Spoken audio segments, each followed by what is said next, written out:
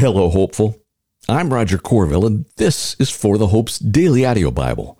Here, we read through the Scriptures conversationally, talk about the truth claims of Christianity, and learn to fall more in love with Jesus and the people in His world. Welcome. Exodus 12:26 through 28 reads, "When your children ask you, 'What does this ceremony mean to you?' you are to reply, 'It is the Passover sacrifice to the Lord. For He passed over the houses of the Israelites in Egypt when He struck the Egyptians, and He spared our homes.' So the people knelt low and worshipped. Then the Israelites went and did this. They did just as the Lord had commanded Moses and Aaron." My friends, our theme today is this. Salvation is a free gift of divine mercy, totally devoid of human merit, and our response should be worship. And that gets us to our first full episode of October 2023. This is episode 2132, and today's little bit of our journey together through the Bible, reading through every single bit of it in a year and considering our own life and work stories in light of the big story. And my friends, we are in some big parts of that big story right now, all right? And those opening verses from Exodus 12 that we just read are a reminder of exactly what our theme is that we catch from our reading in Matthew. Salvation is a free gift of divine mercy, right? Totally devoid of human merit. And as we pick up in the narrative, Jesus is literally now en route to Jerusalem, where we know ultimately, here in a few chapters, He's going to be crucified on our behalf. We pick up in Matthew 19 at verse 13. "Then little children were brought to Jesus for Him to place His hands on them and pray. But the disciples rebuked them. Jesus said, 'Leave the little children alone and don't try to keep them from coming to me, because the kingdom of heaven belongs to such as these.' After placing His hands on them, He went on from there. Just then someone came up and asked Him, 'Teacher, what good must I do to have eternal life?'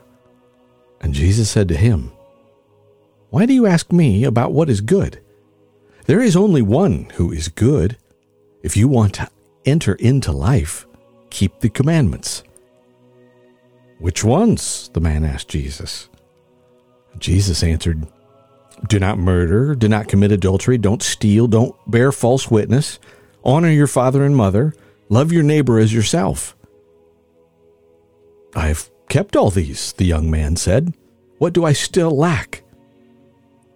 'If you want to be perfect,' Jesus said to him, 'go, sell your belongings and give to the poor, and you will have treasure in heaven. Then come follow me.' And when the young man heard that, he went away grieving because he had many possessions. Jesus said to His disciples, 'Truly I tell you, it'll be hard for a rich person to enter the kingdom of heaven. Again, I tell you, it is easier for a camel to go through the eye of a needle than for a rich person to enter the kingdom of heaven.'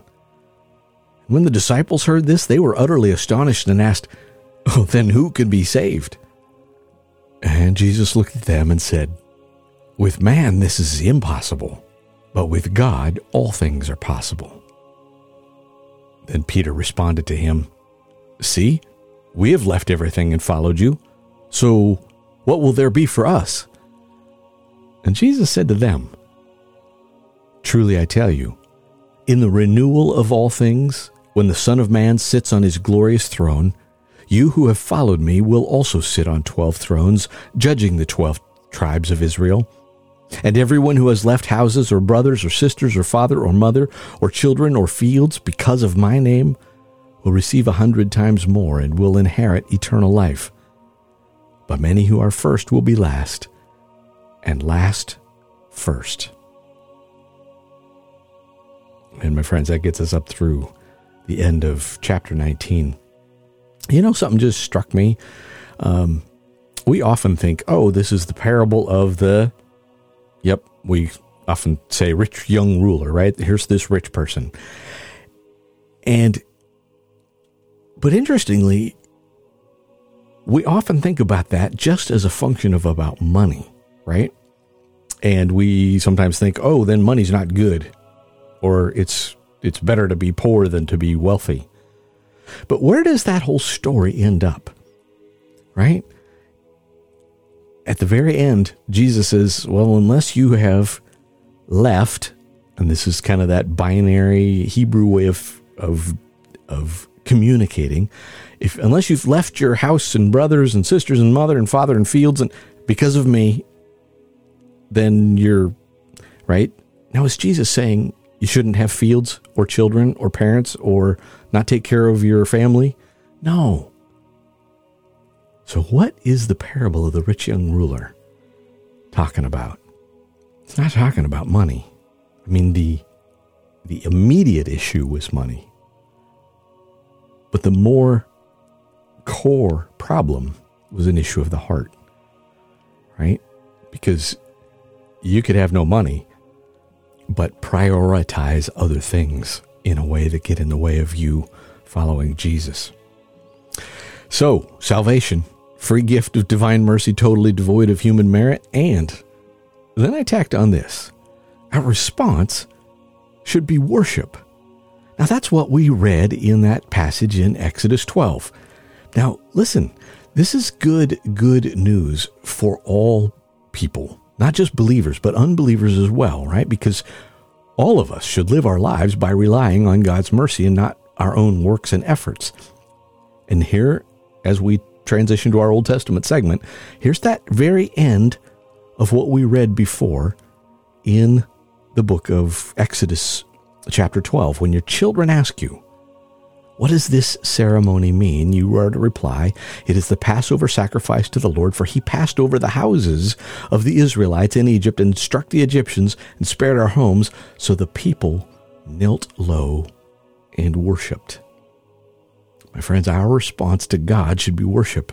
And today, we're picking up in Exodus 12 at verse 29. And I want you to just hear the nature of this story with regard to God's action on our behalf. Now at midnight, the Lord struck every firstborn male in the land of Egypt, from the firstborn of Pharaoh who sat on his throne, to the firstborn of the prisoner who was in the dungeon, and every firstborn of the livestock. During the night, Pharaoh got up, he along with all his officials and all the Egyptians, and there was loud wailing throughout Egypt, because there wasn't a house without someone dead. He summoned Moses and Aaron during the night and said, "Get out immediately from among my people, both you and the Israelites, and go, worship the Lord as you have said. Take even your flocks and your herds as you have asked, and leave. And also bless me." That just strikes me as funny, huh? Now the Egyptians pressured the people in order to send them quickly out of the country, for they said, "We're all going to die." So the people took their dough before it was leavened, with their kneading bowls wrapped in their clothes on their shoulders. The Israelites acted on Moses' word and asked the Egyptians for silver and gold items and for clothing, and the Lord gave the people such favor with the Egyptians that they gave them what they requested. In this way, they plundered the Egyptians. The Israelites traveled from Ramses to Succoth, about 600,000 able-bodied men on foot, besides their families, and a mixed crowd also went with them, along with a huge number of livestock, both flocks and herds. The people baked the dough they had brought out of Egypt into unleavened loaves, since it had no yeast. For when they were driven out of Egypt, they could not delay and had not prepared provisions for themselves. The time that the Israelites lived in Egypt was 430 years. At the end of 430 years, on that same day, all the Lord's military divisions went out from the land of Egypt. It was a night of vigil in honor of the Lord, because he would bring them out of the land of Egypt, And this same night is in honor of the Lord, a night vigil for all the Israelites throughout their generations. And the Lord said to Moses and Aaron, "This is the statute of the Passover. No foreigner may eat it, but any slave a man has purchased may eat it after you have circumcised him." I'm going to pause. My friends, if you've ever heard your pastor tell a congregation before communion that communion is for believers, and that if somebody's not a believer, they can just skip it, this is where this comes from, right?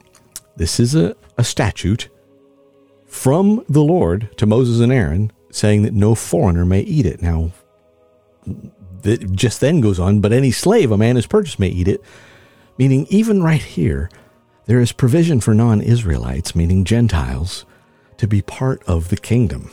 The question is, are we going to be part of God's kingdom on his terms, or are we going to demand our own terms? So that's probably a separate topic. Continuing. The Lord said to Moses and Aaron, "This is the statute of the Passover. No foreigner may eat it, but any slave a man has purchased may eat it after you have circumcised him. A temporary resident or hired worker may not eat the Passover. It is to be eaten in one house. You may not take any of the meat outside the house, and you may not break any of its bones. The whole community of Israel must celebrate it. If an alien resides among you and wants to observe the Lord's Passover, every male in his household must be circumcised, and then he may participate. He will become like a native of the land, but no uncircumcised person may eat it. The same law will apply to both the native and the alien who resides among you." Then all the Israelites did this. They did just as the Lord had commanded Moses and Aaron. On that same day, the Lord brought the Israelites out of the land of Egypt according to their military divisions. And the Lord spoke to Moses, "Consecrate every firstborn male to me, the firstborn of every womb among the Israelites, both man and domestic animal. It is mine." Then Moses said to the people, "Remember this day when you came out of Egypt, out of the place of slavery. For the Lord brought you out of here by the strength of his hand." I'm going to say that again, my friends. That's our theme today, right? This is Moses said to the people, "Remember this day when you came out of Egypt, out of the place of slavery, for the Lord brought you out of here by the strength of his hand. Nothing leavened may be eaten. Today in the month of Abib you are going out, and when the Lord brings you into the land of the Canaanites, Hittites, Amorites, Hivites, and Jebusites, which he swore to your ancestors that he would give you, a land flowing with milk and honey, you must carry out this ceremony in this month. For 7 days you must eat unleavened bread, and on the seventh day there is to be a festival to the Lord. Unleavened bread is to be eaten for those 7 days. Nothing leavened may be found among you, and no yeast may be found among you in all your territory. On that day, explain to your son, this is because of what the Lord did for me when I came out of Egypt. Let it serve as a sign for you on your hand and as a reminder on your forehead, so that the Lord's instruction may be in your mouth. For the Lord brought you out of Egypt with a strong hand. Keep this statute at its appointed time from year to year. And when the Lord brings you into the land of the Canaanites, as he swore to you and to your ancestors, and he gives it to you, you are to present to the Lord every firstborn male of the womb. All firstborn offspring of the livestock that you own that are males will be the Lord's. You must redeem every firstborn of a donkey with a flock animal, but if you do not redeem it, break its neck. However, you must redeem every firstborn among your sons. In the future, when your son asks you, "What does this mean?" say to him, by the strength of his hand, the Lord brought us out of Egypt, out of the place of slavery. When Pharaoh stubbornly refused to let us go, The Lord killed every firstborn male in the land of Egypt, both the firstborn of humans and the firstborn of livestock. That is why I sacrifice to the Lord all the firstborn of the womb that are males, but I redeem all the firstborn of my sons. So let it be a sign on your hand and a symbol on your forehead, for the Lord brought us out of Egypt by the strength of his hand. And that gets us up, my friends, through chapter 13, verse 16. Our response, my friends, should be worship. And I think the question here is one of remembrance, right? How often do we pause to remember what the Lord has done? Our wisdom segment today, and we're going to get back to a little more normal. September was totally not normal around here, but our wisdom segment today is a longer psalm, which is Psalm 105. And this is going to take us a little bit. It's going to take us over time. But it begins with the hymn David gave to Asaph and the temple choir on the day he moved the Ark of God to the city of Jerusalem. And it then moves to a historical proof of God's faithfulness of his covenant promises to Israel. Remember, if salvation is a free gift of divine mercy, totally devoid of human merit, we should spend some time remembering. And today we're going to close doing now what they did then, remembering with a song. Psalm 105. Give thanks to the Lord. Call on his name. Proclaim his deeds among the peoples. Sing to him. Sing praise to him. Tell about all his wondrous works. Boast in his holy name. Let the hearts of those who seek the Lord rejoice. Seek the Lord and his strength. Seek his face always. Remember the wondrous works he has done, his wonders and the judgments he has pronounced, you offspring of Abraham his servant, Jacob's descendants, his chosen ones. He is the Lord our God. His judgments govern the whole earth. He remembers his covenant forever, the promise he ordained for 1,000 generations. The covenant he made with Abraham, swore to Isaac, and confirmed to Jacob as a decree, and to Israel as a permanent covenant, when he said, I will give the land of Canaan to you as your inherited portion. When they were few in number, very few indeed, and resident aliens in Canaan, wandering from nation to nation and from one kingdom to another, he allowed no one to oppress them. He rebuked kings on their behalf, saying, Don't touch my anointed ones or harm my prophets. He called down famine against the land and destroyed the entire food supply. He had sent a man ahead of them, Joseph, who was sold as a slave, and they hurt his feet with shackles. His neck was put in an iron collar.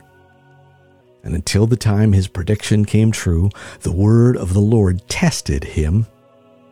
The king sent for him and released him. The ruler of peoples set him free. He made him master of his household, ruler over all his possessions, binding his officials at will, instructing his leaders. Then Israel went to Egypt. Jacob lived as an alien in the land of Ham. The Lord made his people very fruitful. He made them more numerous than their foes, whose hearts he had turned to hate his people and to deal deceptively with his servants.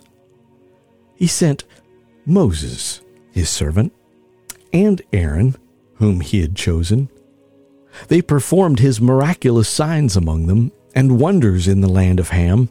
He sent darkness, and it became dark, for did they not defy his commands? He turned their water into blood and caused their fish to die. Their land was overrun with frogs, even in their royal chambers. He spoke, and insects came, gnats throughout their country. He gave them hail for rain and lightning throughout their land. He struck their vines and fig trees and shattered their trees of their territory. He spoke and locusts came, young locusts without number, and they devoured all the vegetation in their land and consumed the produce of their land. He struck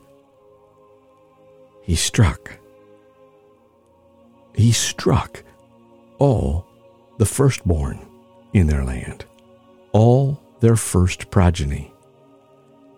And then he brought Israel out with silver and gold, and no one among his tribes stumbled. Egypt was glad when they left, for the dread of Israel had fallen on them. He spread a cloud as a covering and gave a fire to light up the night. They asked, and he brought up quail and satisfied them with bread from heaven. He opened a rock and water gushed out, and it flowed like a stream in the desert, for he remembered his holy promise to Abraham, his servant. He brought his people out with rejoicing, his chosen ones with shouts of joy. And then he gave the lands of the nations, and they inherited what other peoples had worked for. All this happened so that they might keep his statutes and obey his instructions. Hallelujah. And my friends, that is Psalm 105. If our theme today, my friends, was that salvation is a free gift of divine mercy, totally devoid of human merit, and our response should be worship, I want you to listen to this very last verse of this long psalm again. All this happened so that they might keep his statutes and obey his instructions. Hallelujah. My friends, that's what happens when we are saved from the pain and penalty of sin and death. It is so that we might obey and worship. Amen. I love you, my friends. Amen.